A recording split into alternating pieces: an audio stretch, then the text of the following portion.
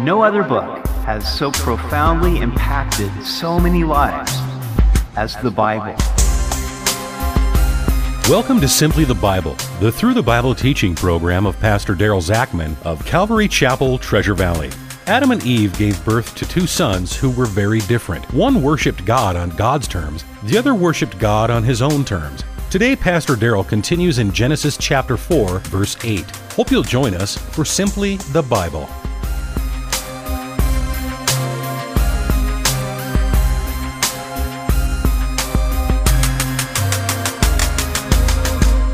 Each decision we make is like a stone thrown into a lake. We have no idea how far the ripples will travel. The choices we make today affect not only our own lives, but our future generations as well. We certainly see this legacy in the life of Cain. Cain was very angry because God did not respect his offering, but he did respect his brother Abel's offering. We pick it up in Genesis chapter 4, verse 8. Now Cain talked with Abel, his brother. And it came to pass that when they were in the field, Cain rose up against Abel, his brother, and killed him. Anger gives way to hatred, and hatred gives way to murder. The first murder in the human family was most wicked, for Cain premeditated the act.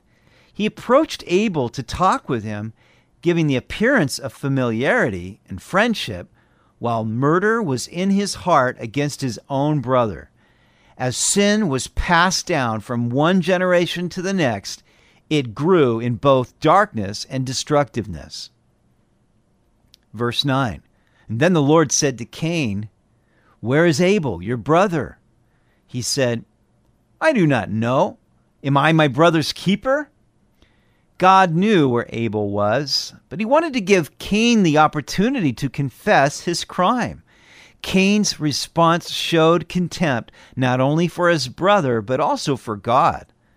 When anger, bitterness, and hatred enter the heart, a person has no regard for others or for God. Their callous heart feels no responsibility toward their fellow man. Self sits on the throne of the heart, and there is room for no one else. Jesus said that the devil was a murderer and a liar from the beginning. We understand that Cain, rather than resisting the devil, had yielded to him and also became a murderer and a liar. Verse 10, And the Lord said, What have you done? The voice of your brother's blood cries out to me from the ground. It is graphic imagery that as each drop of Abel's blood hit the ground, it cried out to the Lord for justice. No one gets away with murder because not only does God see acts hidden in darkness, he listens to the crying blood. At this early stage of human history, virtually no time lag existed between the offense and the judgment before God. Because God is long-suffering toward us and has postponed the day of judgment, people are deceived into thinking that they are getting away with sin, but the truth is no one gets away with anything. Hebrews 4:13 says, There is no creature hidden from his sight, but all things are naked and open to the eyes of him to whom we must give account. Knowing this should cause us to keep short accounts with God by coming often before him in confession, lest our hearts become hardened by sin's deceitfulness. Verse 11, The Lord said, So now you are cursed from the earth, which has opened its mouth to receive your brother's blood from your hand. When you till the ground, it shall no longer yield its strength to you. A fugitive and a vagabond you shall be on the earth. Cain had been a man of the soil. Even though there were thorns and thistles to contend with, Cain enjoyed tilling the ground and bringing forth its fruit. But now, because Cain had stained the ground with his brother's blood, it would yield only meager crops to him. Now he would be an unsettled wanderer. Rather than being a settler and farmer, Cain would be a nomadic gatherer. Verse 13, And Cain said to the Lord, My punishment is greater than I can bear. Surely you have driven me out this day from the face of the ground. I shall be hidden from your face. I shall be a fugitive and a vagabond on the earth, and it will happen that anyone who finds me will kill me. Many walk in the way of Cain today. Not only do they harbor hatred in their hearts against others, but they are far more concerned about the consequences they suffer than the character they keep. Cain never brought forth the fruits of repentance. He only complained about the punishment he would bear. He showed no remorse over his violent act that snatched away Abel's life along with his future generations. He took no responsibility for his own sin that separated him from God and others. Rather, he accuses God of driving him away and making him a fugitive and a vagabond. He was not concerned about how he had offended God, but only that someone might find and kill him. He had murdered, and now he would live in terror that someone would murder him. Verse 15, and the Lord said to him, therefore, whoever kills Cain, vengeance shall be taken on him sevenfold. And the Lord set a mark on Cain, lest anyone finding him should kill him.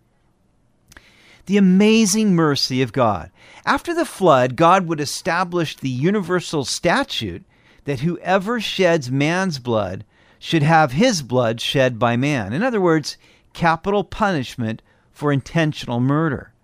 But God showed Cain mercy, perhaps because no law had yet been given specifying crimes and their punishments. God placed some kind of mark upon Cain, indicating that if anyone killed Cain, he would suffer the vengeance of the Lord 7 times over.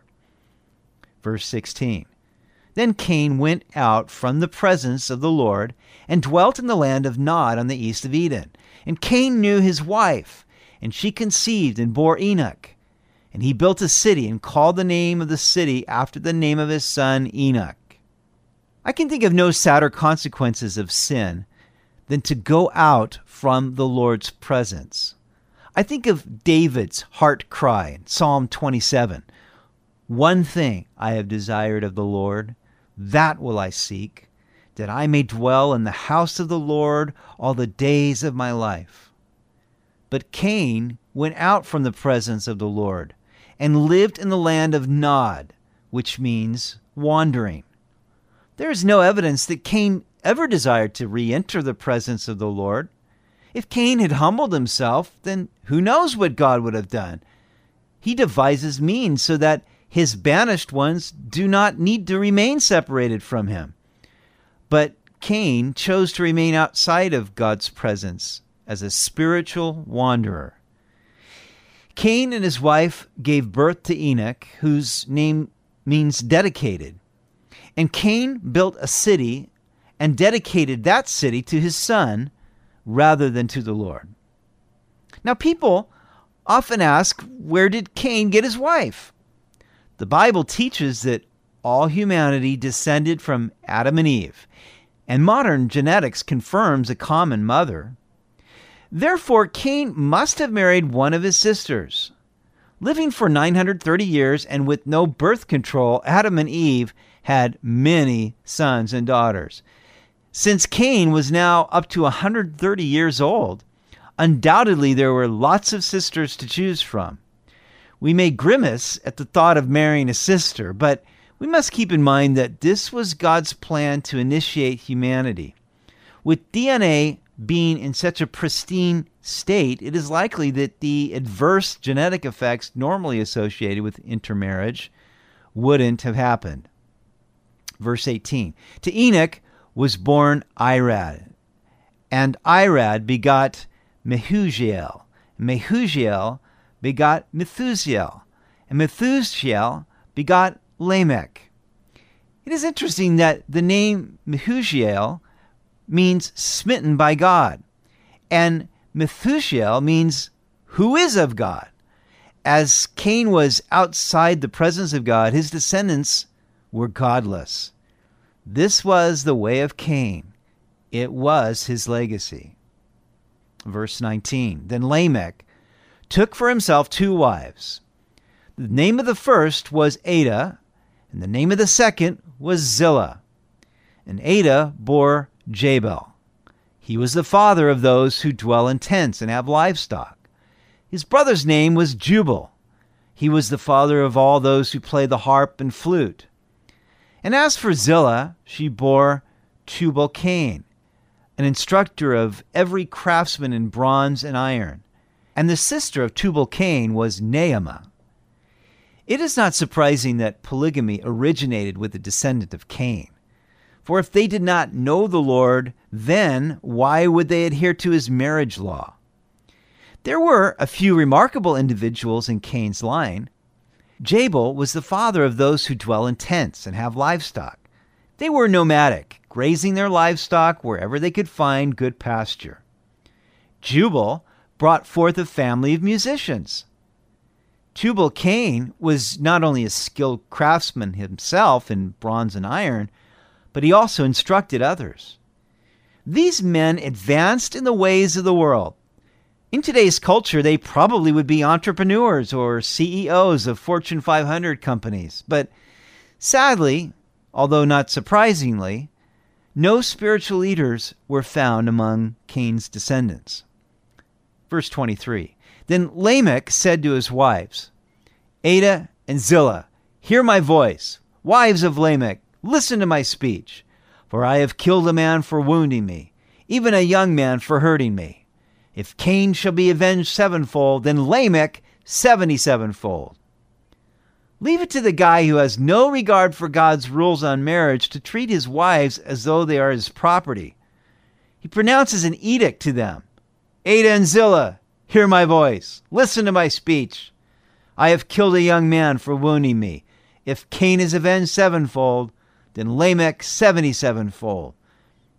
Rather than Cain's descendants renouncing and shunning the heinous crime of their forefather, they were emboldened to commit murder and claim the same pardon that God mercifully granted to Cain. It's a sad commentary on humanity that sin worsens from one generation to the next. I would be embarrassed for my grandparents to come back from beyond and see what is aired today on primetime television. Yet while wickedness abounds, the fear of God lessens, and people feel entitled to receive a greater pardon for committing worse sins. The line of Cain was well on its way to reaching the state of depravity that necessitated a worldwide flood. In 2 chapters, we read, Then the Lord saw the wickedness of man was great in the earth, and that every intent of the thoughts of his heart was only evil continually. As people are content to live apart from God and raise children who are godless, I fear that we are headed for the same destination of depravity. The only hope of reversing this process is for people to humble themselves, confess their sins, and seek the Lord's face in earnest. God, please make it so. You've been listening to Simply the Bible, the Through the Bible teaching program of Pastor Daryl Zachman of Calvary Chapel, Treasure Valley. They meet Sunday mornings at 10:30 at Pepperidge Elementary School in Boise. To listen to any of Pastor Daryl's teachings or to find out more about the church, go to their website at calvarytv.org. That's calvarytv.org. Join Pastor Daryl next week as he continues in the book of Genesis with the birth of another son whose lineage would lead to Jesus Christ.